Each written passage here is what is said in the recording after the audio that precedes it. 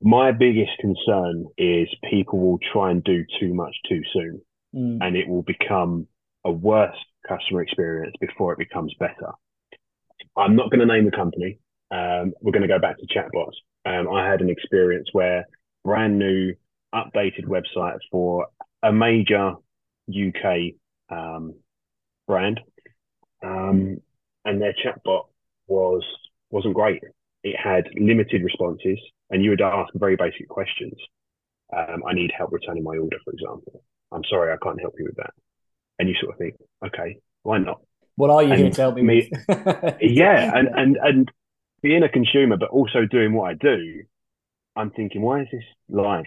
This should be in kind of testing lab stage right now, and Sure. you find out that the right you bring people like myself in to test it, to use it as a consumer, secret shoppers maybe, all of that kind of stuff to get people to use it in anger and go, right, okay, we haven't got a canned phrase for that. We need to put some kind of knowledge article together for that.